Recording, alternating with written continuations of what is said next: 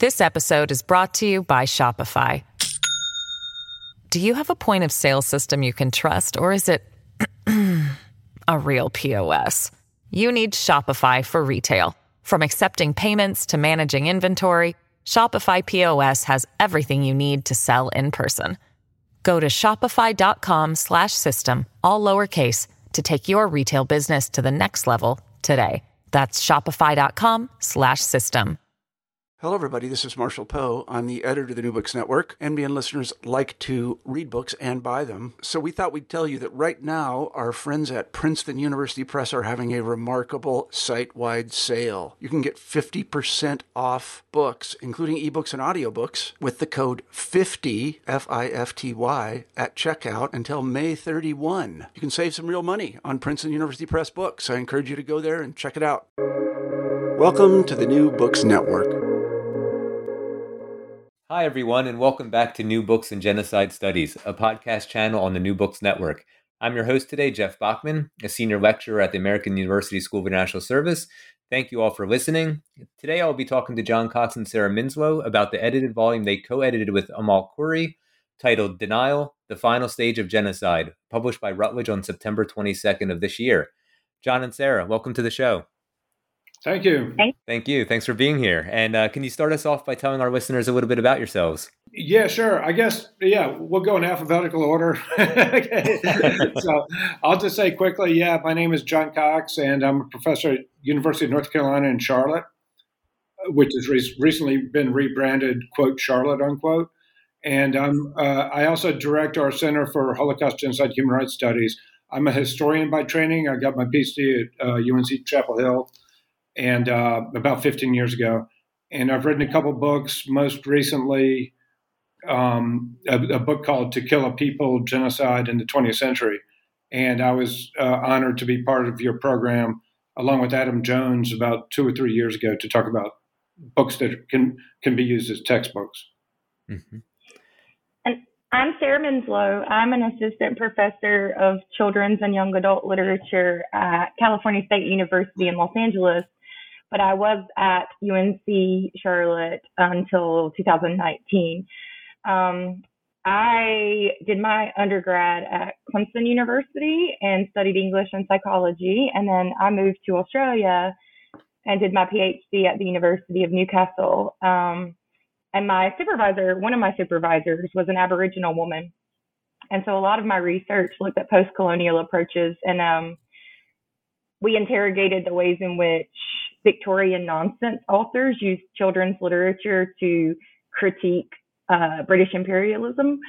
And that sort of led me into post-colonial approaches and human rights studies. So when I got to UNC Charlotte in 2011, John and I met up, and I became a steering committee member for the Center for Holocaust, Genocide, and Human Rights Studies, and started teaching courses with English and global studies that had sort of a war and genocide and human rights focus. Thanks, John. Thanks, Sarah. And we can talk a little bit about the work you're doing a little later on. But in the book, Denial, you dedicate the volume to a Holocaust survivor named Dr. Susan Cherniak-Spatz. Can you tell our listeners a little bit about who she is and her significance to Holocaust and genocide studies? Yeah, sure. I'll say a word or two, and Sarah might quite possibly have a word or two, because remember, Sarah, that event we did for her at Davidson a few years ago. And Susan Cherniak-Spatz was born in 1922 in Vienna, and she lived which means, in other words, that she was 17 years old already by the time that World War II started. And she grew up in Central Europe, in Prague, Berlin, and Vienna, ended up in Theresienstadt. She survived 1 year in Theresienstadt and 2 years in Auschwitz, and then also a death march and a few days or weeks in Ravensbrück. Survived all that, and then eventually ended up in the United States. And she's really a pioneer of Holocaust studies, and of also especially of literature and German language in relation to Holocaust studies. She earned a PhD working with Ruth Kluger in, I think it was 1972 when Susan finished her PhD at University of Kansas. And then she came out to UNC Charlotte. And so by this point, she's about 50 years old. But if you knew Susan, you would know that was still very young for her. and she taught for more than 25 years, or actually more than 30 years at UNC Charlotte, and she really established our Center for Holocaust, Genocide, and Human Rights Studies. And I think probably people who listen to this podcast have a pretty good sense that Holocaust studies hasn't always existed, and that in the 50s and 60s there were not college classes taught on this topic, and well into the 70s and 80s there were not classes taught on this.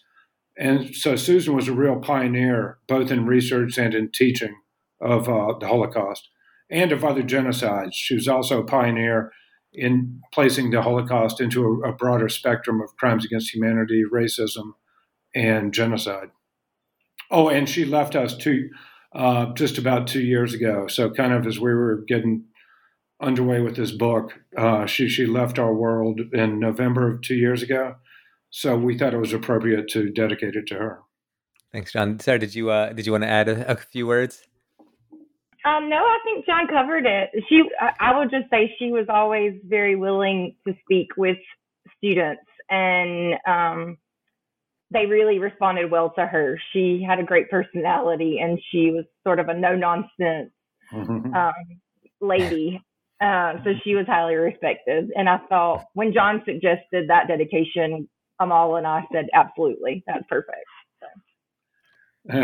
Hey, I'll just add, she was no nonsense. And, sometimes she would bust me down for mispronouncing things in French or German or English. But it was a reminder, just in more general terms. Sometimes when we see older people, we think, oh, they've always been old. It's like, no, they haven't always been old, And Susan was part of a really vibrant artistic scene in Prague and Berlin in the late 30s. She was good friends with a guy named Gideon Klein, who's a really brilliant musician, pianist, and composer, who was among the many artists who died in Theresienstadt. So anyway, that's just something else to keep in mind. I mean, unfortunately, we're losing survivors of the Holocaust every day, and survivors of other genocides too every day. And but it's worthwhile to try to think of them as real individual human beings instead of just as survivors. Many survivors of genocides don't even like that term. I've got a couple of good friends from Rwanda who don't even tell people they're from Rwanda. They'll just say they're from Eastern Africa because they know that very few Americans know anything, that most Americans might say, oh, you must be from Nigeria. So, but that people aren't just survivors, that everyone's a very multifaceted human being, and that they shouldn't be reduced to that, Right. Or just defined by that is. Yeah, I was thinking the same thing. Just they don't want their entire identity to be tied into, and some, but not everyone wants that to be their entire sort of how they're defined. So yeah, and it's really interesting what you mentioned about Shernok Shpatz doing both Holocaust studies, but also other essentially early comparative studies, since the comparative genocide studies movement is in a lot of ways tied to around the 80s. So that was happening before is really important. So typically I like to ask the authors that interview how they came to write their books. As to the editors of Denial, it's a little different situation, but there is still a source for your book, and it seems to be the 2019 Center for Holocaust, Genocide, and Human Rights Studies Conference on Genocide Denial. Can you talk about how, or the impetus for this conference, why that theme at that time, and how it led to an edited volume on the subject? Sure. The Center for Holocaust, Genocide, and Human Rights Studies at UNC Charlotte was pretty new, just getting started. And there were some small grants available through the Chancellor's office to address diversity initiatives. And so we decided it was a good opportunity for us to try to do something. So along with our colleagues, Ella and Emic, we applied for the grant and got it. And so we were able to host this international conference on genocide denial. And we all came up with the theme because, well, it was something we had noticed in our work in genocide studies, that there was a gap on research and writing. And we had also really noticed it was during Trump's administration, and we had genuine concerns about the different forms of denial, including things like fake news and outright big lies. And of course, the relationship with Turkey and their unwillingness to acknowledge the Armenian genocide. And so we felt like the timing was right. And we put out a call, and we got overwhelming response, which was awesome, from a lot of international scholars. And some of them weren't even able to come. We had to deal with, especially a lot of scholars from Nigeria. Their visas were denied. And John spent a lot of time trying to negotiate that, but it was frustrating. But we did have a really great conference, and at the conference, we put out a call for submissions for the volume. And again, we probably got 3 times more than we could fit into the book. So trying to work through that, and we created sort of some guidelines and a rubric for what we wanted to include. But that's sort of how it all came together initially. Yeah, thanks. Yeah, exactly. And then also, and this was our first big conference. We're going to try to organize another big conference for sometime next year, based around the themes that were raised by the pamphlet called well, it's not really a pamphlet, it's a book really called We Charge Genocide, that was produced 70 years ago by William Patterson, and people like Du Bois and Paul Robeson were involved in that. But also we had detected, Sarah and I and other people on the steering committee of our Holocaust and Genocide Study Center.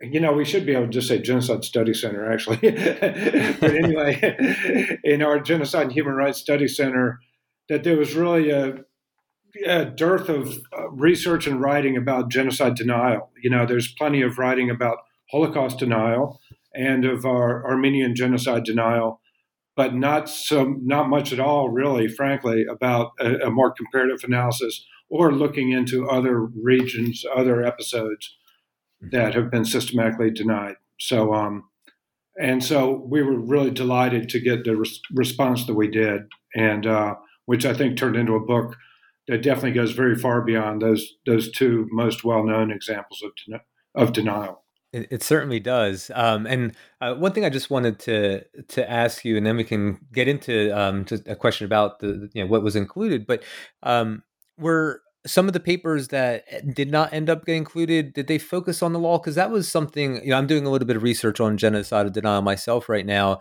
And a lot of the stuff that I'm reading specifically about genocide denial takes a very legalistic approach. And, the essays in your book do not. And so I was curious if, and I appreciate that.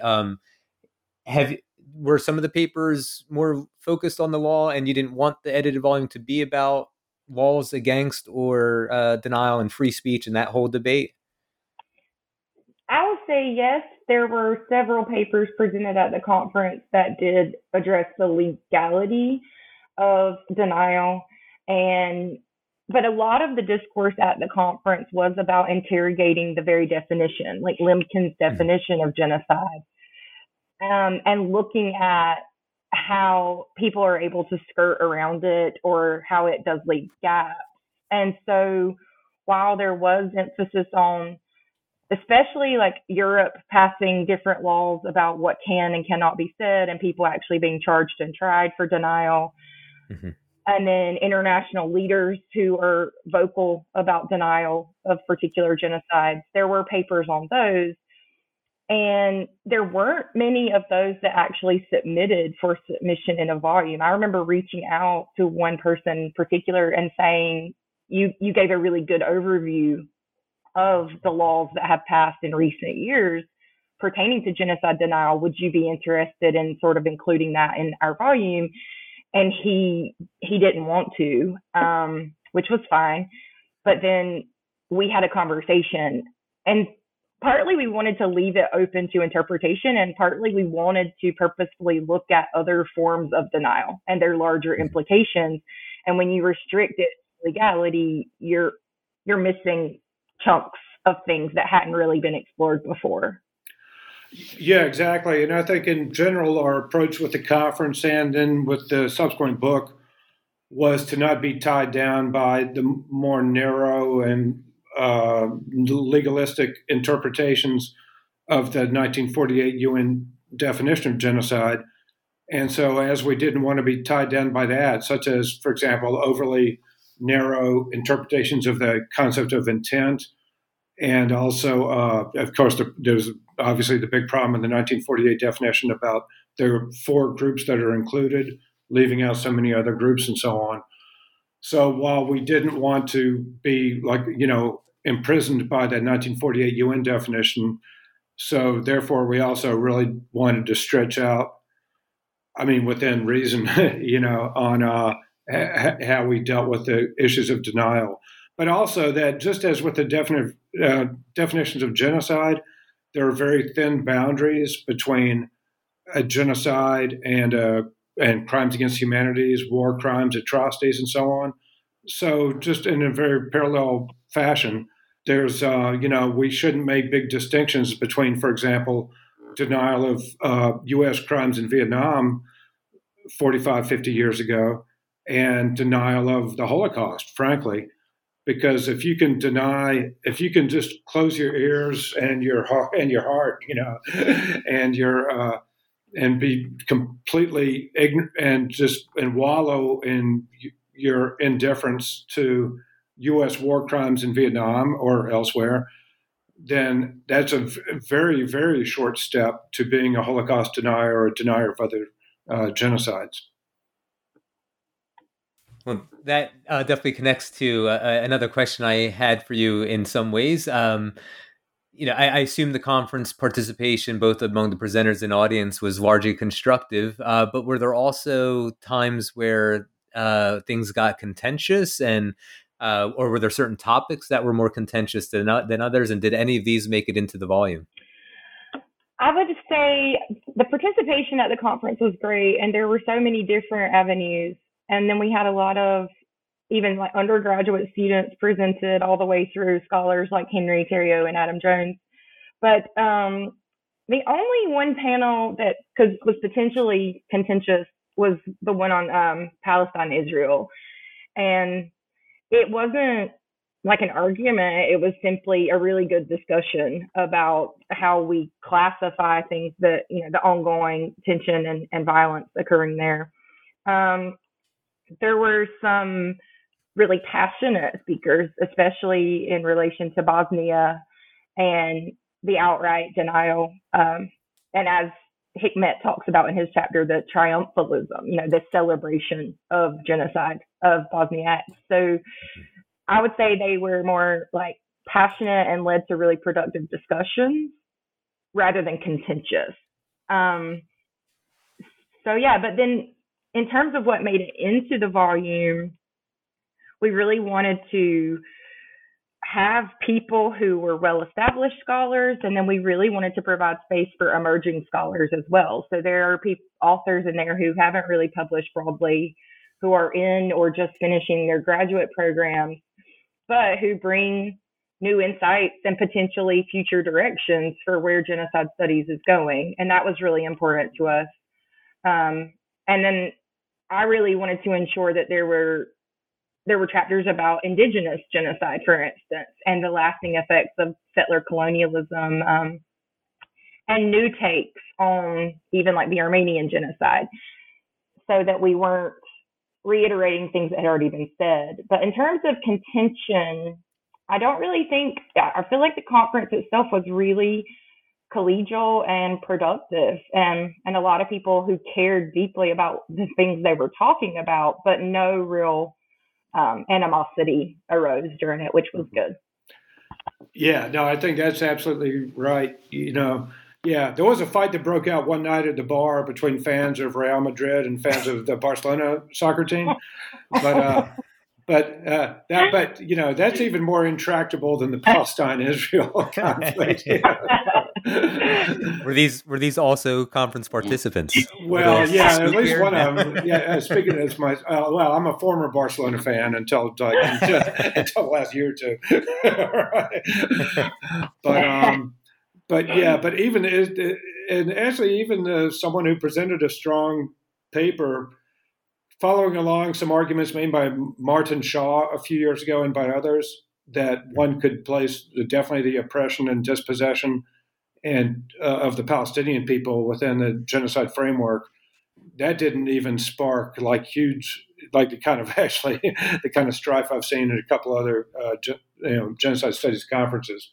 Mm-hmm. Instead, I think people understood that it was reasonable to talk about that if we understand genocide as an effort to disperse a people, to destroy a people's identity, to make life so miserable for a people that they must flee their homeland that gives them a sense of, community and collectivity and so on.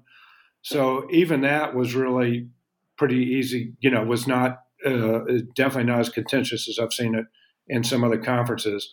And we're real proud that our conference was able to introduce some really powerful themes that are underexplored and that are really urgent, such as genocidal violence against trans people, trans women in particular, but other trans people and queer people in various parts of the world.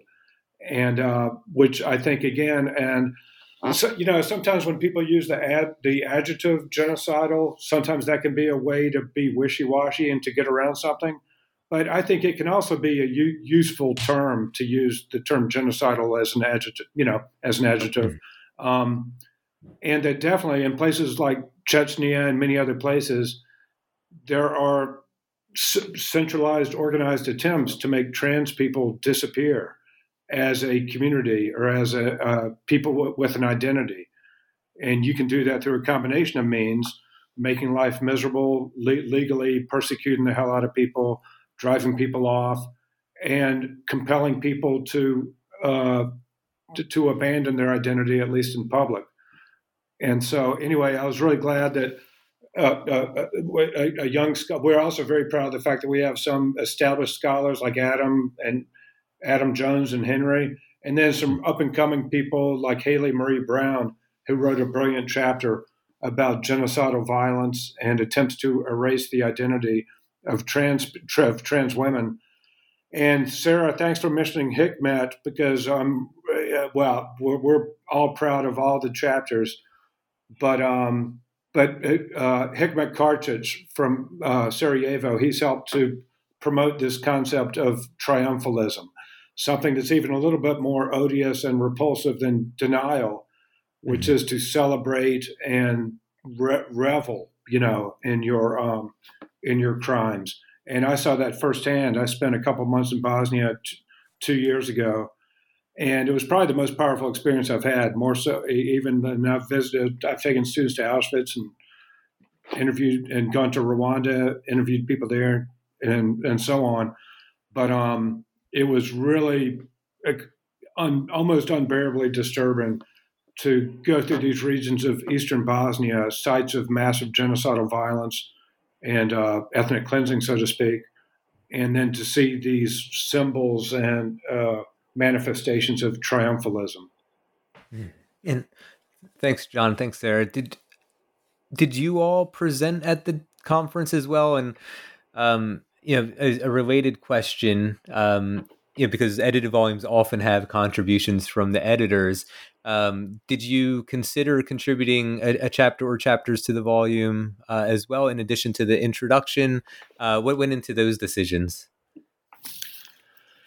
Hey, I can say I thought I tried to write a chapter about the U.S. war in Vietnam, and like a lot of us, especially in the last year and a half during the pandemic, like a lot of us, I just didn't finish something that I set out to do.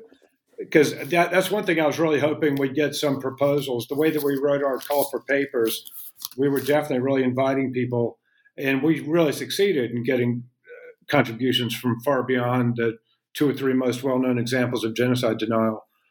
But I was kind of hoping we'd get something about the U.S. war in Vietnam, and which again, like with a lot of things, it can certainly be debated if it fits into the most standard definitions of genocide, but it should just be definitely.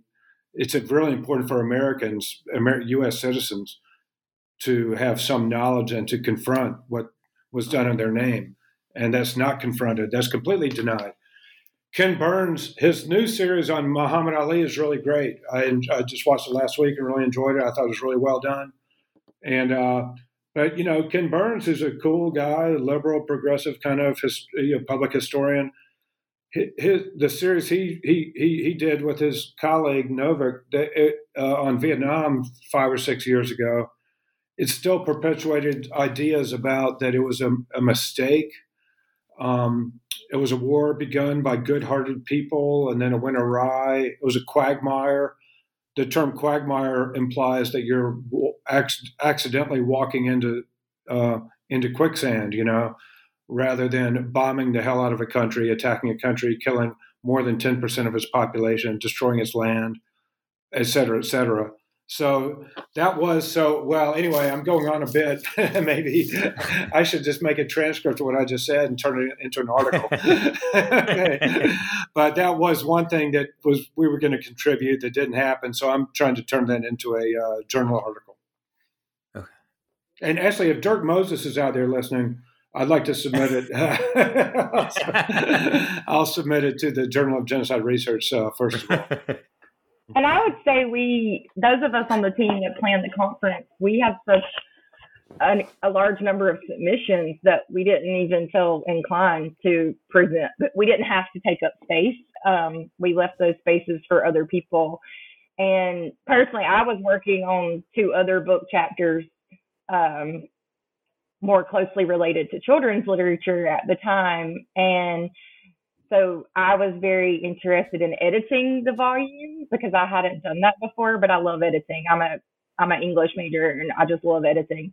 So I learned a lot from that process too. So I don't think it ever really occurred to us to try to write chapters. And when John said he might write something on Vietnam, that was cool. But I think the book turned out exactly how it was supposed to. Yeah. I don't know why I even had to bring that up. Well, between your mentioning of, John, your paper now that you're working on Vietnam. It's going to be a book, actually. Okay. It'll be probably like a 3-volume book. Sarah, your love of editing and so on. I previously mentioned that I'm doing a little research on Denial Now, and I'm doing this research for an edited volume, which, Sarah, I would be happy to let you edit for me, called Genocide: The Path Ahead. And I've asked contributors to answer some forward-looking questions about the concept of genocide and the forms genocide may take in the future. Nonetheless, my contribution to the volume will be on the importance of the acknowledgement of historical cases of genocide and mass atrocities for the future of prevention, essentially looking backward, in order to move forward. And John, you mentioned Dirk Moses. His new book on the problems of genocide is in some ways part of the framework that I'm seeking to use in terms of international criminal hierarchy by connecting it to denial through silence and omission. And at least a couple of your volume's contributors pointed out that some cases of genocide are so routinely omitted from recognition that a denial apparatus is unnecessary. And so do you have any thoughts on how this is possible? Who needs to participate in denial for this to be feasible? What responsibility, this is a bunch of questions, but what responsibility do citizens of states of denial have? And finally, related to Vietnam, of course, but other states as well that have histories that involve things like crimes committed in Vietnam. Do you think the populations of states that have these quote unquote founding myths are more susceptible to this sort of perpetual denialism? So, John, can I start on this one? Yeah, please. I was just going to answer yes to his last question. Yes. Short answer. Yeah. So I think a lot. I've been working a lot this year, and I work with teachers in the K-12 sector, and more states are passing laws requiring Holocaust and genocide education. So last year I worked with teachers in Oregon because they passed a law requiring it in 2019. And I do think that educating people from a young age about the historical, they're not mistakes, they're worse than mistakes, but the having to reckon with our own past, and how does a country come to terms with things that have been done, such as the genocide of indigenous people, such as the slave trade here in America, such as the crimes in Vietnam, and balance that with a healthy level of patriotism. Like, I'm proud to be an American. However, I need to also acknowledge where America has done wrong and notice and pay attention to the lasting legacies of genocide and how it transforms a culture to create these ongoing policies, and not just policies, but also just the society and those dominant ideologies that continue to perpetuate denial in some form. I mean, particularly for indigenous communities. And so recently the debates about, the 1619 Project and Trump administration's 1776 report, where they just try to whitewash history and call slaves indentured servants and talk about how good slave masters were. And they wanted that to be part of the national curriculum. And for those of us who know, we're like, absolutely not. This is so far from reality. And it just continues to perpetuate an ignorance where we sweep things under the rug and we don't confront historical atrocities and we don't acknowledge them. And if you don't acknowledge them, you can't have reconciliation. You can't have healing. And so for me, a big part of it is educating other people, educating young people to understand, because I was in grad school before I even really learned about the Armenian genocide. And I was like, what the hell is this? Why did nobody tell me this? And now looking back at the gaps in education, I feel like a big part of our work to combat genocide denial is to educate people about historical genocides. So I think that was really important to include lesser known genocides, and even things, like the chapter on the Netherlands and on Haiti, where the commemoration or the memorialization of things are just ignored. And yet we do that here too. And so I really appreciate Michelle Stanley's chapter on looking at, missing and murdered Indigenous women and girls. Like, that's a huge problem. And people just pretend that it doesn't exist or don't even know that it exists. And I think it's easier to pretend it doesn't exist or to look away when you have no context for the historical legacies that it comes from. So that's my take on that. This episode is brought to you by Shopify. Do you have a point of sale system you can trust, or is it a real POS? You need Shopify for retail. From accepting payments to managing inventory, Shopify POS has everything you need to sell in person. Go to shopify.com/system, all lowercase, to take your retail business to the next level today. That's shopify.com/system. Hey, I'll just amplify one thing Sarah said, with which is just about. I shouldn't even amplify, because everything you just said was really brilliant, Sarah, and I really like that. Yeah, so I'm not going to start mansplaining. But the thing about transforming, that you transform your culture when you deny reality and you deny your own past and your own crimes instead of confronting them. And, really, it has the effect of poisoning your soul, either as an individual or as a society, when you refuse to look in the mirror and face what the hell you've been doing, So anyway, but I'm also glad, though, that our book does also challenge the genocide studies field to look at things that have been not sufficiently looked at, And Sarah mentioned a number of other chapters that are really important. And I'll say one thing again, to give a shout out to Haley Brown for her chapter on gender. It's called Gendercide and the Destruction of the Transgender Body. And to quote just real quickly, additionally, the experiences of transgender women are absent from contemporary understandings of genocide. This is largely a consequence of the dearth of research into transgender people within the field of genocide studies. And then she concludes her chapter with really a clarion call for us to look more deeply at that. So anyway, yeah, we definitely hope that that's one thing, among other things, that our book accomplishes, is to challenge our field to look more closely at a number of things, and to tie things together in a comparative framework.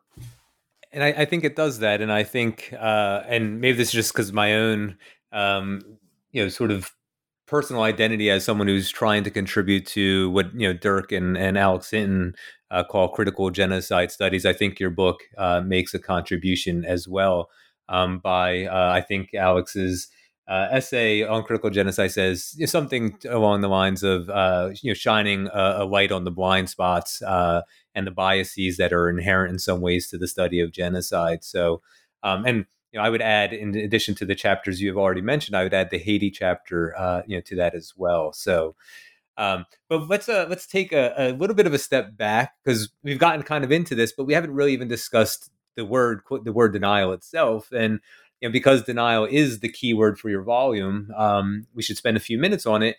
Some of our listeners might be most familiar with denial as meaning the rejection of information, including established facts, that do not correspond with their preferred understanding or narrative.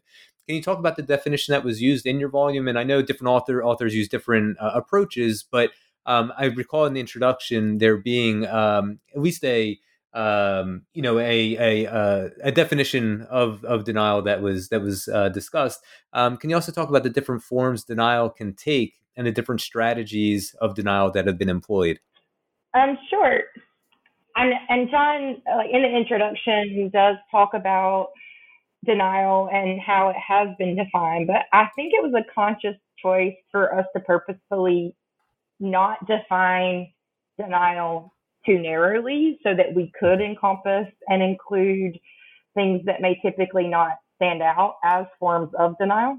And so a lot of the strategies we looked at, like I think we haven't mentioned Kirsten Dick's chapter on the Holodomor and sort of commemorations of that. And she talks about living in or being in Ukraine and just the tension between people acknowledging the Holocaust and sort of privileging it, and therefore it feels like the denial of the atrocities that happened to Ukrainian people who weren't as affected by the Holocaust, but who were part of the famine. And so I think some forms of denial are about these hierarchies that you only have space for certain genocides and they take precedent over others. I think a lot of it is the problem with the narrow definition of genocide itself. And so why does it matter if we talk about genocide with a big G or a little g? And like John mentioned, using genocidal as an adjective, that it's a genocidal intent, or is also important because Dirk in his book talks about how, it's a crime of identity and about narrowing spaces and taking away spaces for people to exist. And so we see that across history and all of its different, everywhere. But I think not talking about certain atrocities, not teaching, like purposefully excluding them from curriculums, but also from public discourse and commemorations. The settler colonial policies that Michelle Stanley talks about, especially with the federal laws around tribal recognition, even how a tribe can't be federally recognized if they haven't resided on their land for 100 years without any breaks. But if they were pushed off of their land, then of course they haven't been there for, without any breaks. And so just these tiny things that contribute to ongoing denial that I wasn't aware of until we started working on this volume. And then obviously just outright denial. And then the triumphal, like where there's actually these celebrations that John talked about, that Hikmet writes about, which is, really hard to even comprehend how people are just celebrating how much life they were able to take. So I think we saw denial in a lot of different forms pop up because we didn't have a rigid definition of it. And that also allowed us to include a lot of interdisciplinary chapters. So Paderewski's chapter, Margarita's chapter on, music as a way to combat denial. And then we have the chapter on Haiti, which is actually from a sociologic, anthropological, ethnographic study, which, doesn't always have the same weight as a historical study, but I think it adds something interesting to the volume. So we saw denial in a lot of different forms, and I think that was on purpose. Mm-hmm. John may not feel the same. Oh, well, I feel exactly the same. I'm just sitting here thinking, I'm glad you're giving this great answer, because I've just been sitting back. And so, no, I agree with everything that Sarah just said, especially that there's obviously, but also that there's I don't know if flexibility is the right word, but our kind of open-mindedness about defining genocide also, shaped the book. That again, we wanted to be broad because the dynamics are the same, really, between genocide denial and denial of other realities and so on. So we wanted to take it in that direction a bit, and I think we succeeded, definitely. I think so too. I have an edited volume on cultural genocide, and I included also in the introduction a definition of cultural genocide, but it's open enough to allow for all the different types of manifestations cultural genocide or attacks on cultural existence might take. And I think you all did a similar thing with how you define denial, because as your book shows, denial also takes many different forms and is employed in different ways for different outcomes or different objectives, I suppose. So I did want to bring us to the subtitle of your book, because at the end of the final stage of genocide, you also include a question mark. And some contributors to the volume explicitly and implicitly question whether denial is a stage, let alone the final stage of genocide. Some point out that denial was present in genocide prior to its perpetration, during its perpetration, and after the genocide ends or is apprehended. This critique goes beyond pointing out that genocides do not typically unfold in a linear manner, something that Stanton also recognizes with his 10 stages of genocide, but that denial is ever present. Meanwhile, in his chapter, which follows your introduction, Henry Thoreau challenges stage theory altogether. What are your thoughts on this debate, but also this question mark at the end of denial being the final stage of genocide question mark, and what are the implications for our field? Man, that's a pretty big question.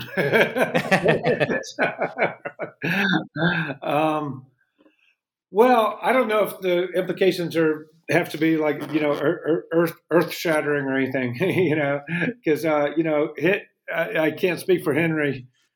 Well, I definitely can't speak for him because I don't have a Boston accent. But even if I did, I think, his chapter is really, which challenges the stages theory, but his chapter is not really it's definitely not an attack on Gregory Stanton's 8 stages and then 10 stages of genocide. But instead, he just is, challenging us to reconsider the whole idea of stages.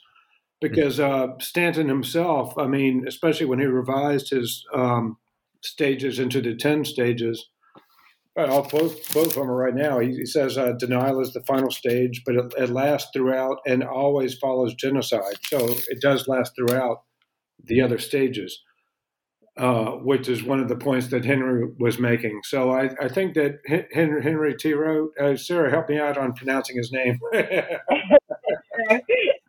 that was good. Right, okay, all right, yeah. I think that, well, again, I can't capture everything, the complete philosophical breadth and richness of Henry's chapter, but a lot of it had to do with challenging the idea of stages, but also of placing genocide denial within a much broader framework of denial of reality in general, And I'll just quote very quickly from his chapter: denial of reality has become the, in italics, global political norm, and it's manifested in all sorts of ways, from denial of climate change to even denial of the moon landings a half a century ago. So that was the main I think a primary goal, I think, of Henry's chapter was to put genocide denial into a much larger framework of denial of reality, right.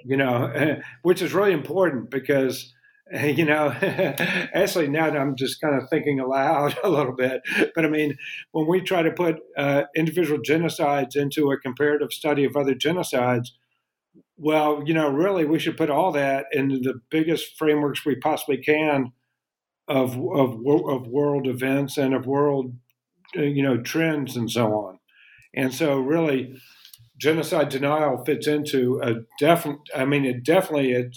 thrives upon much deeper trends. Jeffrey Herf, the historian of Nazi Germany, he's written about how, for example, Trump's lies about the election and so on, that it fits into a much broader trend of just undermining the truth and also turning people again, even in this kind of right-wing populist fashion of inducing people to question the veracity of the so-called liberal elites.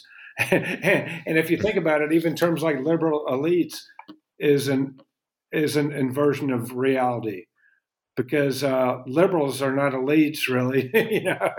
I mean, some are, but most of them aren't. I was going to say, speak for yourself, John. No, I'm kidding.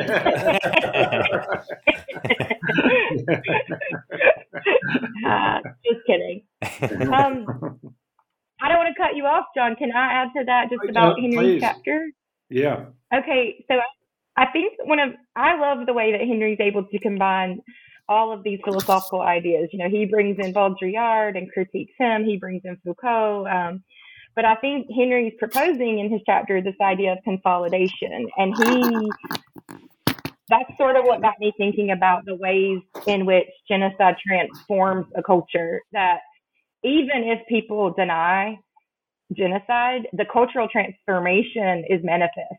It's there in the material reality. And so he says that genocide is a transformation of the demographic, political, social, cultural, and economic orders, and that it is consolidated when the state of affairs that have resulted from the destructive phase become permanent and irrevocable. And so this, the emphasis on the legacies of genocide and how it perpetuates this intergenerational trauma, or just it reshapes an entire society, that's something that can't be denied because it is reality. So I think Henry gives us a lot to think about in that chapter that's really important as we, genocide scholars continue to pursue these topics. Thanks, John. Thanks, Sarah. My next question, I don't want to draw you into a debate that you're not actively engaged in as the editors of the book, but I guess I was a little, when I asked the question about the contentiousness, I guess I'm a little surprised, and maybe it's just that I'm not, up on sort of the evolving understandings in our field. But Adam Jones, his paper, I assume, and then of course the chapter is on crimes committed by the RPF in Rwanda and in in Eastern Congo, and putting even the word genocide anywhere, I guess I thought in a sentence between the RPF and then some the Hutu or refugees in Congo. I thought was still taboo, I guess is what I'm trying to say. Does that this was not contentious? Does that mean that this is changing? I mean, I understand that people have been more willing to look at atrocities committed, but in the way that Adam does so, I thought would have been contentious. And that, of course, leads to maybe a separate question. But I was also thinking about scholarly censorship and reputational attacks on someone who might put the term genocide next to a state or a perpetrator that that people have strong feelings about, whether it's because they were previously victims of genocide. So you mentioned Israel-Palestine. We can look at Rwanda. Is that a form of denial? Do you think reputational attacks based on, I guess, really the employment of academic freedom to, research what we research? Sorry, that was all muddled. Oh, no, that's all right. No, that's all right. Yeah, you ask a lot of heavy questions all at once there, Jeff. Which is good. I like to keep my guests on their toes. You definitely do. I'm actually standing up right now, seriously. Hey, I'll just say, briefly on the Rwanda thing. I thought Adam. I mean, I read the book by Juju, Revers very closely. In fact, I actually did a study that summer, 2 summers ago when the book came out. I engaged in like an intensive study of that book with a couple of students of mine. And I thought Adam did actually a really sensitive and nuanced job of dealing with that. So, I mean, essentially, the main question is, or the main issue is about the RPF, the Rwandan Patriotic Front, led by Paul Kagame. What sorts of crimes did they commit? Not just since coming to power, when they've, and unfortunately they've established an authoritarian regime, and Kagame is still president after 27 years, but also before and during the genocide. That is from like 1990 and up to 94. And to what degree did they even maybe perceive that it wasn't a bad thing for them if terrible things happened to Tutsi people, because that could help them, in mobilizing more people in support of their cause. So I guess that, to me, I thought Adam did a very good job on that, and just recognizing the complexity of history, the complexity of every single event. You know what? There's still some definition of genocide that hinge on things like the utter innocence of the victim group. But no, I'm happy to say that every victimized group in history has fought back. This isn't exactly to apply to Rwanda, but I've written on Jewish resistance to Nazism. I'm very happy to say that Jews fought back in disproportionately large numbers, sometimes killed the hell out of a bunch of Nazis, which I think is just fine. If I'm, I've got tenure, so I guess I can say that.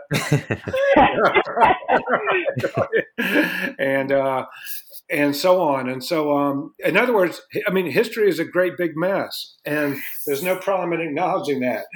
and so within the Rwandan genocide, if April to July 1994, the fact is that the Tutsi-led forces of the RPF, the Rwandan Patriotic Front, they definitely committed atrocities, but they didn't organize a centralized plan to try to wipe out the Hutu people, but they committed terrible crimes, and they continued to afterwards.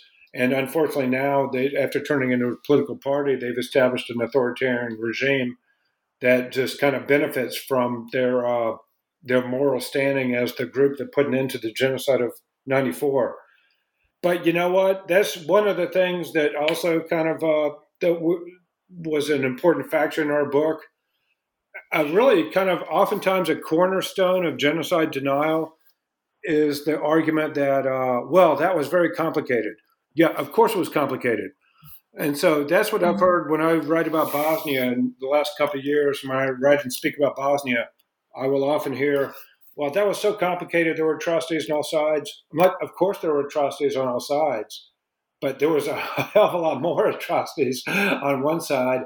And there was one drive toward creating a greater Serbia that was the principal driver of war crimes, and that led to genocide. And so, you know what I mean. So this idea of that we have to somehow depict a victimized group as never having engaged in any violence or anything is absurd. Really, it's morally and historically absurd to fail to recognize that every historical episode has some moral nuance and complexity. Right. And I would say if you've ever seen Adam present or just met him, he's brilliant. And he also, you asked about the conference and was it contentious? And I would say no, but simply because of the way in which he makes his argument. And a lot of it is, him trying to unpack this messiness of history that John talked about and really raising questions. And he does that in his chapter. And he, on page 152 has this beautiful thing where, is Rever's use of genocide term appropriate for the RPF's role in Rwanda before, during, and following the 1994 genocide of Tutsis? A valid counterfactual question to pose is in the absence of any Hutu killing of Tutsis during the genocide, would the RPF's actions be considered genocidal? So he just sort of reframes questions, and he also has an airtight argument based on his extensive historical research. So it doesn't invite the sort of contention that a less nuanced, thoughtful argument might, which is one of the things that I think Adam does brilliantly. And I also think when it does come to the messiness and, atrocities were committed on all sides and blah, blah, blah, blah, those two things are not mutually exclusive. You can have, okay, there was a genocide against the Tutsis, and then Kagame's regime has also engaged in atrocious behaviors. It doesn't negate one or the other. And so it doesn't equate them either, right? Right. Yeah. So I think it's an interesting chapter and a good debate that's going on in genocide studies right now. Yeah. Thank you. Thank you both. I'll just quickly note, people who, if they look at my page on New Books Network, they'll see, I did interview Judy Reaver about her book, and I don't know if either of you have any thoughts on what I'm about to say, but I did not take from it that Judy is a genocide denier. In fact, it comes in the book that she explicitly recognizes the genocide, and I asked her that question during the interview. But then I did receive some pushback from certain circles saying, that she is a denier, and I shouldn't have given this platform. And I was hoping to interview Linda Melbourne about Intent to Deceive, not necessarily as a response. I didn't, I don't want to have competing podcast episodes, but to provide that other perspective. Unfortunately, it didn't happen. But I would not give a platform to someone who's clearly a genocide denier. And so, when I read Adam's chapter, it made me feel a little bit better about that because, not to make it about me, but just that I wasn't the only one who didn't see that. Do you have any thoughts on that? Hey, man. Hey, Jeff, I'll just say, if anyone just really reads that book and looks at the footnotes and everything else, it cannot be just dismissed. I mean, it really can be. And she is not a genocide denier. And that's actually clear in the book itself, that she's not denying the genocide of Tutsi people. So that's all I'll say, because I don't want to end up on the list from a guy whose portrait is like the portrait of Ataturk in Istanbul. But I mean, no, I think there's just simply no question that the genocide of '94 was against the Tutsi people. I also think it's silly, by the way, when there's a lot of shorthand words people use. I notice on NPR, people will say certain things as a matter of style or something. But anyway, so people say, Tutsis and moderate Hutus, just as a matter of roach or whatever. So yeah, Tutsis and just Hutus. There were Hutus who were just didn't go along with the program of genocide, and who were married to a Tutsi, and so on. But the very large majority, 80 to 90% of the victims of the genocide were Tutsi people. There's no question about that. And then at the same time, there's no question that the RPF has committed crimes then and during the war, and afterwards. Okay, but that doesn't negate the fact that there was one genocide, which was the genocide against the Tutsi people. You know what? In the Yugoslav wars, especially Croatian forces, frankly, but also sometimes Bosnian forces committed atrocities. But there was one genocide, which was the well-orchestrated, really conscious genocide carried out against Bosnian Muslim peoples, and that largely succeeded, I'm sorry to say. You can drive through eastern Bosnia now. Places that were once 95% Bosniak are now 95% Serbian. And so, And so again, I just think we should be able to recognize the messiness and the new moral complexity of history. Thanks, John. I agree. Sarah, did you want to add anything? No, yes. I would just say anytime you open a discussion and dialogue, it's important. And I think that's one of the things that your podcast does. So raising questions and opening up a dialogue should be an opportunity for people to listen and try to understand different points of view, right? And so anytime you have this sort of pushback, often I think it comes from people who are already on edge, like already looking for something. And so I imagine that's the case. But I'm interested too in your question about, I guess it's almost part of like cancel culture, where you talk about your academic reputation and whether or not, people criticize you. And again, I think Adam handles that really well. He quotes from people who have criticized him in his own chapter and directly addresses it. And I think that it's dangerous to the extent that if we instill fear in people from actually raising questions when things are so complex and messy, and try to shut down that discourse instead of opening it up for inquiry, I think we're doing a disservice. Agreed. Thank you, Sarah. And yeah, I definitely, I'm going to do a quick self-promotion of the podcast. I do try to, cover things with interviews and the books that I read that maybe aren't getting, the same attention, whether it's Argentina, Guatemala, Libya, back in the 30s and so on and so forth. Because I think it's really important to draw attention to some of these issues in these cases that maybe are underrepresented. So yeah, thank you. And thank you for your volume that does the same. And also, Jeff, thank you for saying something about Libya in the 30s and Ethiopia, because no one knows about people in North Africa and Eastern Africa know about it, but no one else knows about it. Yeah. Thanks, John. And so I looks like we're already a little over an hour. So I want to ask you each one final question before we let you go. And John, for you, maybe it's two questions in one for each of you. But John, I know Adam's been brought up a number of times, but John is an avid photographer. Adam is an avid photographer, and I saw that a couple of your photos are included in a chapter. And so my first question is photography a hobby of yours? Or is it something you picked up to sort of document your travels and the research you're doing? And then the second question is, you mentioned your book, To Kill People. I know you mentioned that you're working on a new edition. So I don't know if you want to talk about that for a little and anything else you might be working on.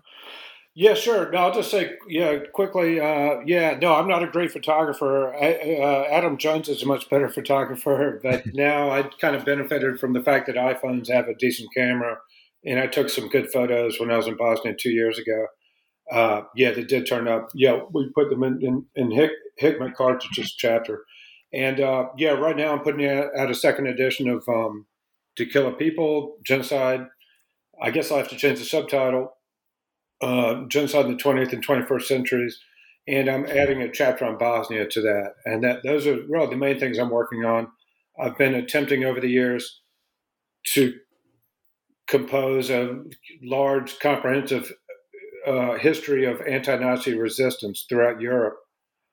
But that's a big project. But that's something I'm working on. I'm going to publish it on the day that I retire, maybe. Thanks, John. And Sarah, can you tell our listeners about how and where children's literature intersects with, you got into this a little bit earlier, but where it intersects with war and genocide, and then also anything that you're working on right now? Sure, thank you. It's a very niche area. I will say I always dread the question, what do you teach? Well, war and genocide in children's and young adult literature. And so there has been a proliferation of books intended for young audiences that directly broach subjects of war and genocide. The Diary of a Young Girl was one of the originals that was translated into English, but in the past 10 years, there's been even more. And so there are authors who really do this well, like Jane Yolen, Judith Kerr, Alan Gratz. And so a lot of the work that I do is looking at, it's not a debate about whether or not this literature should exist, but since it does exist, what are the criteria that we use to evaluate it? What are some of the things that we should definitely be looking for, such as historical accuracy? And then, but also, how do authors and illustrators balance the educational component with the need to sort of distance young readers from all of the associated graphic violence or trauma that comes with these narratives? So we spend a lot of time exploring that in my classes. And I really enjoy it. The majority of my students, I'm teaching a grad seminar this semester, and the majority of the students are going to be teachers. And so really helping them think through how to broach these materials and how to teach them in the classroom with young people, and which ones are effective and which ones are slightly problematic for whatever reason. So right now I'm working on a book on war and genocide in children's and young adult literature that's targeting like how to integrate it into the K-12 sector. I'm hoping that will be out next year. But I really enjoy working with teachers and helping them see the practical applications of how to use these books in the classroom. So yeah, that's my big project at the moment. This all sounds great and such important work. Thank you to both of you for all you do and for joining me today. I really appreciate this. And and take care. I'm sure we'll be in touch. I'm sure we could keep going if we wanted to. But thanks again to both of you. And take care. Yeah. Thank you so much. Thank you, Jeff.